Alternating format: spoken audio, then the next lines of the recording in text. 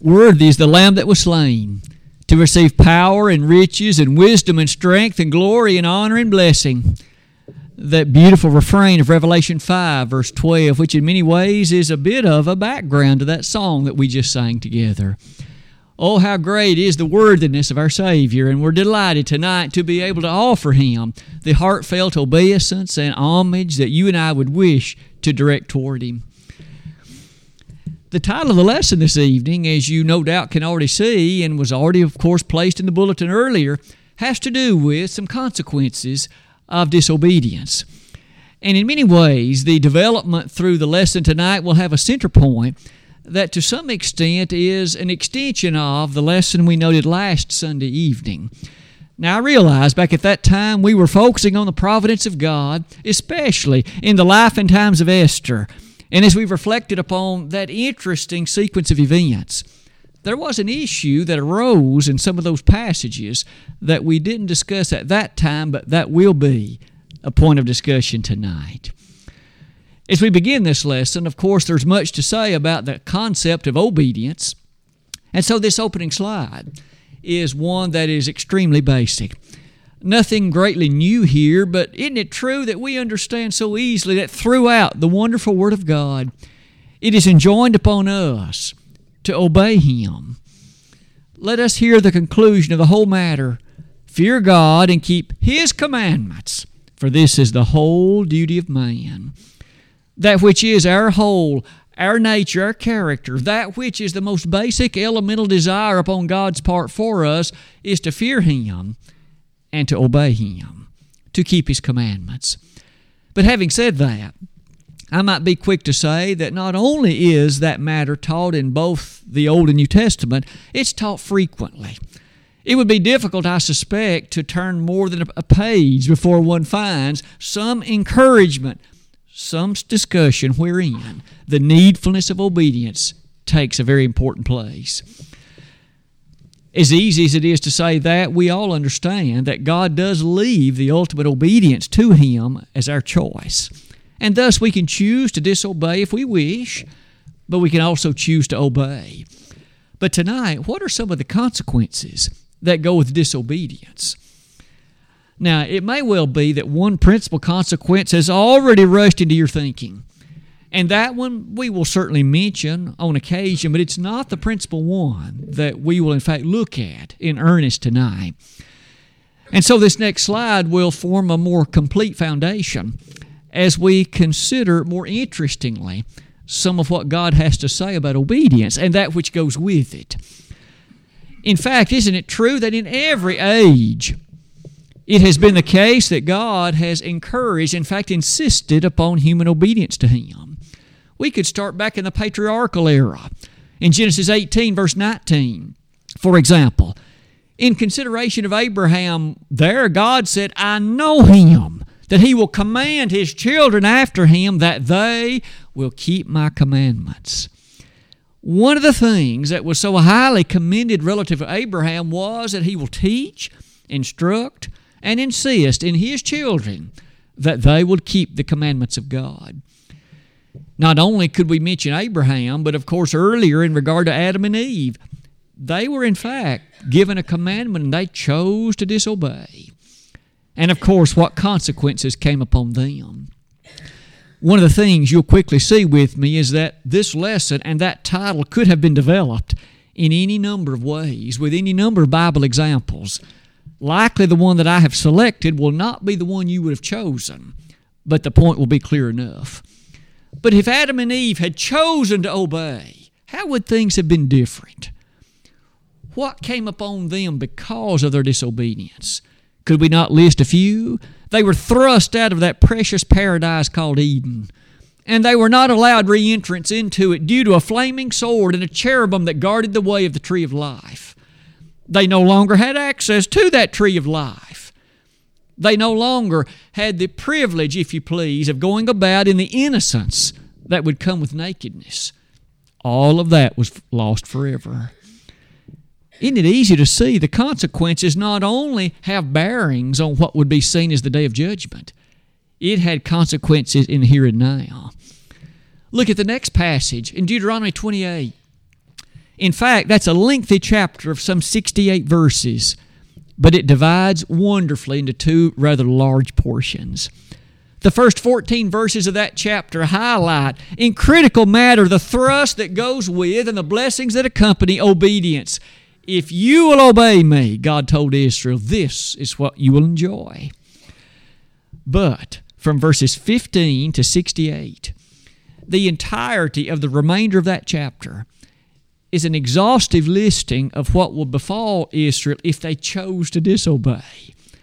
And so God encouraged obedience, but at the same time He said, this is what will befall you if you were to choose to disobey. And the list is troubling. The list is shocking. The list in many ways is very, very prompting. But with that in mind, could I ask you to note the third one? As Joshua approached the end of his days in Joshua 22:5, he encouraged Israel, I'm soon no longer to be here, but obey God's commands, all of them, with diligence. And as Joshua made that statement, how sweet it is to hear this aged servant of the Lord encouraging the people of his day in light of what was the most critical, in light of what was the most needful thing for them. You'll notice the two remaining passages in the Old Testament, one drawn from 1 Samuel 15, which interestingly is our text in the Sunday morning class these days, but having to do with Saul and his choice to disobey, and Samuel's confrontation of him. But you'll notice in verse 22, didn't Samuel say, behold, to obey is better than sacrifice, and to hearken than the fat of rams. It may well be that Ezra could be listed in Ezra 7, verse 23, when he enjoined upon the people of Israel, even late in the Old Testament, the needfulness of being faithful to obey all of God's commands. I say those things to say that it might be easy to say, well, hold it, preacher, that's all Old Testament. And we don't live beneath that law anymore as far as the law that makes us right with God. What about the New Testament? Does it say much about obedience? I have again selected but few, but didn't Jesus say, if you love me, you'll keep my commandments? And therefore we notice that the keeping of God's commands, the keeping of the Lord's commandments, is a litmus test of our love. If I love Him, I'll do what He says. This might be a good time to observe what obedience really is. Obedience is doing that which one is told, the way that one is told to do it, for the reason that one is told to do it. And if any of the three are absent, that's not obedience. So applied to God, that means one does what God says to do, the way that God says to do it, for the reason God says to do it. And if, again, any of those are absent, then we cannot have said that we've obeyed the Lord. Keeping that idea in mind, that next passage takes us to Acts 5:29. We ought to obey God rather than men. And so Peter highlighted in rather direct character that obedience to God is a basic requirement, always above the demands of men. Not only that, in Romans 6:17, oh, how sweet it was when Paul addressed the church in Rome and said, God be thanked that you were the servants of sin, but ye have obeyed from the heart that form of doctrine which was delivered you, and being made free from sin, ye became the servants of righteousness. Isn't it clear then that obedience to the form of doctrine was a line of separation between being unrighteous and being righteous? Between being unsatisfactory to God and being a servant of that which pleases Him. No wonder in those ideas. The last two take us to the book of 1 John. In chapter 2, we notice in verse 3 that obeying God's commands is a litmus test of knowing God. If we know Him, we will keep His commandments. Later in chapter 5, His commandments are not grievous. It could well be with those matters as background. Look at the next few points, none of which, again, are difficult to understand. But isn't the sense of them easy to appreciate? People often choose to disobey God, despite all the encouragements, and all the rewards that come with obeying Him, it is still the fact that, not only at large in the world, but sometimes you and I make the choice to disobey Him. And in so doing, passages such as these perhaps would easily come before us. Judges 2 verse 2, wherein the people of that day, God said, "You have not obeyed my voice." And then the question is asked, why have you done this? Isn't that a great question? They had disobeyed, and God asked them why. They had no good answer. I suspect we don't either. We perhaps have a moment of weakness, or we perhaps, with lack of understanding, perhaps even ignorance, we move in directions that ultimately are disobedience, and yet we too have no good answer. No wonder, in light of those things, Titus 1:16, did you notice in the reading tonight, as it was highlighted that here were some who professed that they knew God.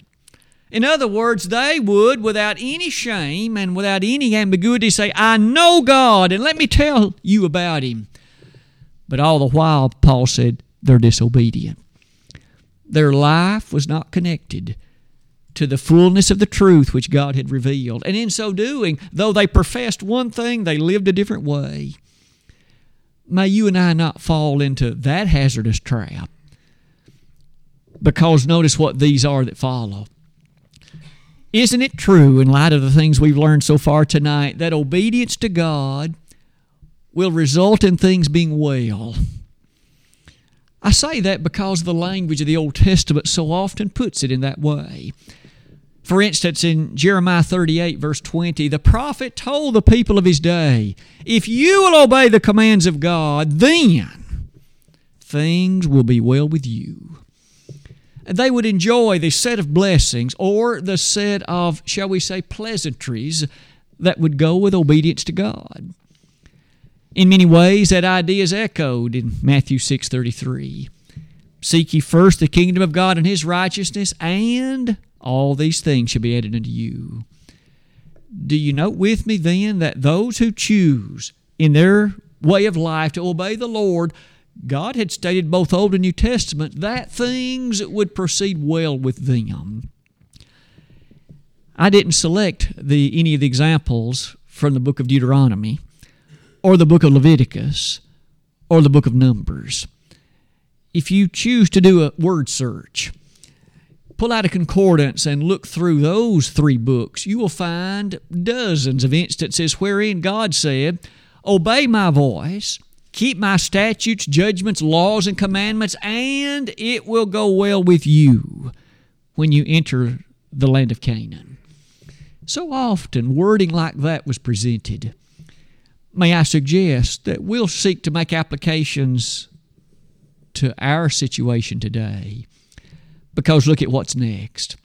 What if you choose to disobey? So often, wasn't it true that God made note of problems, troubles, unpleasant matters that would come along with that choosing to disobey? If I could state it this way, those who choose to disobey are their own worst enemy. It comes back to haunt them far worse than the moment might in fact suggest. I understand well that sin can bring its pleasures for a time, but oh, how the fruit is so bitter which comes with disobedience. I've invited you to notice Leviticus 26. That, again, is a lengthy enough chapter. We'll not read all of it. But could I invite you to notice that beginning in verse 14 of that chapter is a lengthy listing of some of the things that Israel would experience if they chose to disobey. Things like your crops are not going to be plentiful. Your health is not going to be good. The nation is going to be, in fact, oppressed, and you will serve a foreign nation. Things such as disease will be rampant. Your children will be harmed, and not only that, you'll be taken captivity, and the crops that you have managed to raise, somebody else will enjoy the benefits of it. And that's just to list a few. You can again read the lengthier portion of that list to gain a feature that God was telling them not only in eternity, but even now. Disobedience to God brings its price. And we are our own worst enemy when we choose to disobey. As far as highlighting a particular application of that, could I invite you to notice 3 cases, or in fact 2 really, that quite often are brought to bear when the subject of disobedience is raised. And let me preface these by saying that we're very familiar with both of them, and they are often used by some to accuse God. May I say again, to allege something of God. Consider the first one. In the scene touching the events of Numbers 15, may I at least remind you what was undertaken in that chapter, and then I will make the allegation that some are quick to make. The children of Israel were proceeding toward the land of Canaan. They had left Sinai, but hadn't yet finished the remaining years of wandering. In Numbers 15, it is true that they had already had the spies come back, and they chose to believe the 10 spies. They chose to say, the land is great, but we can't take it. They chose to believe in those 10 rather than in Joshua and Caleb. It is in that light that this chapter then points out in verses 32 and following, there was a man who was gathering sticks on the Sabbath day. Now, it was interesting. Some had witnessed what he was doing. They, in fact, arrested or at least kept this man because they didn't know what to do with him. God told Moses, stone him. Take him without the camp and let all the congregation stone him. And so they did. And some, at least in that light, are quick to make an allegation. Well, God apparently is unfair. He's unjust to command that a man doing nothing more than gathering sticks on the Sabbath, this is unreasonable. And surely one would not wish to honor and worship a God like that. You will on occasion find some who are quick to make a statement about that scene, about God in that way. Would you please hold that thought in mind as we at least mention a couple of things? First of all, isn't it true that God had plainly said that one was to remember the Sabbath day, to keep it holy, and they were to do no work on that day? That was, in fact, one of the 10 commandments, commandment number 4. Not only that, later on in Exodus 31, verses 14 and 15, more elaboration was given about that concept. Namely, that there was to be no servile labor on that Sabbath day. Later on in Exodus 35, it was even pointed out you were not to kindle any fire on that Sabbath day. I say all of that to say, wasn't it true that God's command was plain? His command was straightforward. His command was evident and easily understandable. And this gentleman had chosen to disobey it. Now, the consequences of that disobedience were his immediate death in that case. Holding that thought in mind, we'll revisit it later in the lesson. But the allegation, again, that some would make reflects upon the integrity of God. Look at another case, the one involving Uzzah. We are well acquainted with the scene concerning Uzzah revealed to us in 2 Samuel 6 and in 1 Chronicles 13. In both of those chapters, we have that interesting record of when the Ark of the Covenant was not in Jerusalem, but that David, because Jerusalem was now his capital, he wanted the Ark so that he could, in essence, solidify both the civil government and the religious center in the same place. Now, we can't accuse David in the wrong for desiring this, but the method in which it was brought about was very problematic, wasn't it? And so they loaded the Ark of the Covenant on a cart, and it was drawn by some oxen. And there came a time in its journey when the oxen, the text says, stumbled. And Uzzah reached forth his hand to steady the ark. And David made this observation. God brought a breach upon Uzzah, and Uzzah's life was taken at that moment. One more time, some are quick to accuse God. Here was a gentleman who perhaps had the finest of intentions to, in fact, keep this precious piece of furniture from maybe being damaged. And yet God took his life? Some would say God was unreasonable. Some might say that God was unfair. Some might say He did not take proper consideration of the earnestness of the moment. However you wish to state it, those who would so say make an accusation against God's wisdom, against His understanding, and against that which He chose to do. But keeping all of that in mind, as you close that slide with me, all of that begs another question. In each case, isn't it true God's command had been plain? They knew how the ark was to be moved. Even David, 2 chapters later in 1 Chronicles 15, would admit it. And he even admitted who was the one that should have been moving it. So it was not something that was unknown. And yet, in that disobedience, we notice the consequences were dire. May I invite you now to develop a point from the lesson last Sunday night. We noticed in that lesson a development surrounding Haman.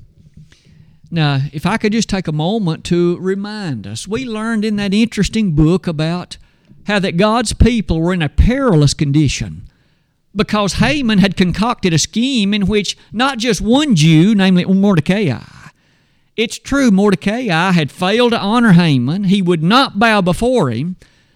But Haman not only wished to rid himself of Mordecai, but of every single Jew on earth.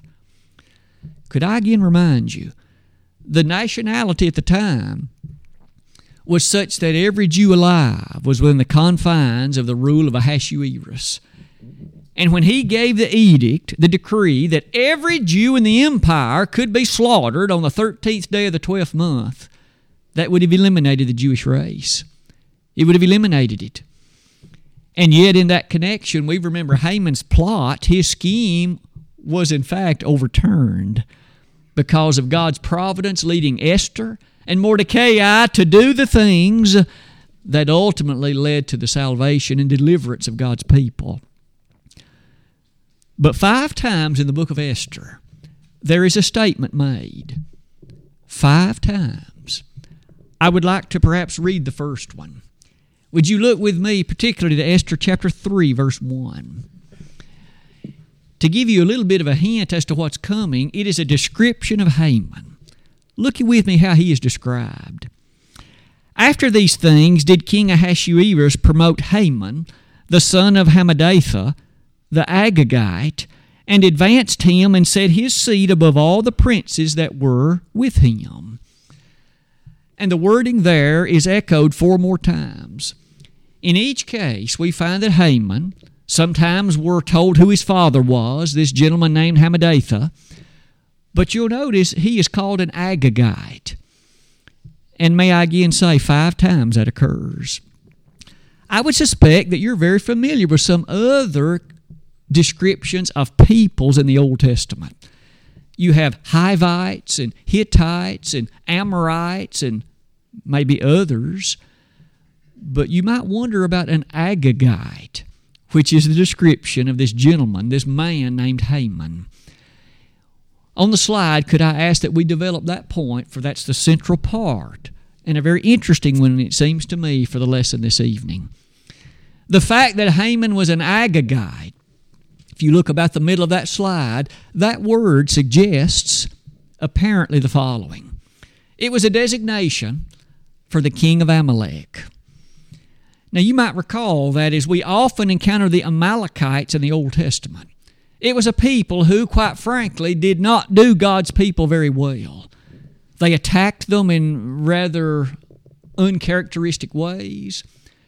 And in fact, it is in that regard I would perhaps already fill in a point which you might now make with me. Do you recall that when in 1 Samuel 15, the God of heaven, through Samuel, told Saul to go and destroy all of the Amalekites, every one of them, men and women, animals alike, and even children. All of them were to be slaughtered. All of them were to be eliminated. And you and I will recall that King Saul chose to disobey God. He chose to leave alive Agag, which, as you and I have just learned, appears to be a reference to the designation of the king of Amalek. And so indeed, Saul left alive Agag, the ruler, if you please, of the Amalekites. And as we are learning on Sunday morning these current days, it would seem that in leaving the best of the animals, it would appear some of the references even indicate that he left alive some of the people as well. I'll simply say that this way. We know that Saul disobeyed. Later on, he even himself admitted it, that he was motivated by what the people wanted, and in his weakness, he did not carry out the commandment of the Lord. But with that in mind, notice on the slide before us, we've now learned that with regard to Agag, and perhaps some of those also in line with him, Saul allowed them to live. In his disobedience, he allowed them to live. It is now that we can complete our record. What was the consequence of that disobedience? We have already learned it in the book of Esther. 550 years later, one of the descendants that Saul should have destroyed was still alive, and he troubled God's people. The gentleman that you and I have learned as Haman, you see, he was a descendant of those people that Saul should have destroyed. He was a descendant of those whom Saul should have eliminated. One can only wonder, if Saul had obeyed the Lord, would there have been a Haman in the days of Esther? You would think not. If Saul had carried out that which God told him to do, would there have been a perilous situation in the days of Esther that would have demanded the providence of God acting on the deliverance of his people? Haman, as you and I have learned, was a very egotistical man who was set on eliminating the Jewish people. Could I again ask each of us to at least ponder, due to the disobedience of Saul, notice the problems that came to God's people years later. Make that application today. When you and I choose to disobey, the impact may not just be tomorrow. Oh, it might be for sure. But their generations may pass before that bears its terrible fruit. And it could be that your and mine great-great-grandchildren will be the ones who so suffer due to a particular choice and disobedience that we made in the year 2021. Notice again, 550 years approximately passed between the terrible choice of Saul to disobey the Lord and the rise of a man named Haman in the days of the book of Esther. Had there been no disobedience in Saul's day, likely no Haman for Esther to deal with. Doesn't it make us ponder about sometimes the bitter and sometimes tremendous fruit that disobedience can bring? Isn't it true that the disobedience there, maybe it was thought in 1 Samuel 15, we're only going to save these so that we can in fact use them to aid us in serving God. That intent made no difference. God's command was plain. It was clear. It was easily understandable. And yet, in Saul's choosing to disobey, what bitter fruit it brought to his own people. Now, isn't it true? We'd be quick to say that Saul's disobedience cost him. He was removed as the king of Israel. His dynasty was not to continue. Another better than he would become the next king. And that by itself was notable. But notice the impact of his disobedience in regard to later matters when an Agagite named Haman caused such perilous trouble for the people of God. As we close that particular slide, could I not ask us to notice there's a principle in this that is rather often stated in the wording of the wonderful Word of God. In Psalm 9, verse 17, what is there said about any nation that chooses to forget God? Now notice, here is a nationality of people, whatever they may be and wherever they may be. And if they choose to forget God, we are told in that passage how terrible will be their lot. Consequences will come their way. And so here we often pray for our leaders and for our nation and for the movement of our people, that we might move in a direction that would be more consistent with the people and the nature of God's revelation. And oh, how pertinent a prayer that is. In 1 Corinthians 5, verse 6, notice how it applies to the church. A little leaven leaveneth the whole lump. And so if sin is tolerated, if it is encouraged or endorsed, it will ultimately lead to behaviors on the part of others that will not be pleasing to God. To say all of that maybe is to say these final thoughts to our lesson this evening. Consequences to disobedience are very serious. We have seen in the person of Haman, an Agagite, one who apparently was of the very lineage and descendants of those who that should have been destroyed. And because they were saved, because they were tolerated to live against God's command, ultimately what consequence that brought to God's people. When you and I choose to disobey God, it will negatively impact us. It will negatively impact our family. It will negatively impact, perhaps many years later, others that we would never ever want to harm or trouble. I'm sure Saul never would have wanted to cause the people of Israel the kind of trouble that Haman had to cause them, where they had to dwell in sackcloth and ashes and try to find some way to be saved from that terrible decree of the days of Haman. But yet, it would seem that Saul's disobedience was one piece to the puzzle that led to that very event. Tonight, as you and I consider ourselves, may we use a lesson like this as a motivation to obey. And even though the devil will try, of course, to cover up any serious consequences to disobedience, may we think about Haman, and may we think about Saul, and always remember that disobedience is not a minor matter. It will have great consequences both now and hereafter. It could be in this assembly tonight that each of us, as we analyze ourselves, maybe we have begun to tolerate disobedience. Maybe we've lived among it, and maybe we've allowed it not to bother us much. I hope that this lesson will prompt us to allow it to bother us again. If we're living in disobedience, that should trouble our conscience. It should bother our being, so much so that we would wish to do something about it at once. Because as we learned today, that's urgent. Tonight, this song of encouragement has been chosen, and if you find yourself disobedient to the Lord, do something about it. Do what the Lord would want you to do. Come at once rushing back to His faithful side. If you as an erring child of God would wish to do that this evening, we'd be honored to pray on your behalf. We'd be honored to take note of your repentance and confession. And certainly what a sweet exodus you could make from this building as you are right again with God. But if you would wish to become a Christian, let tonight be the night to do that.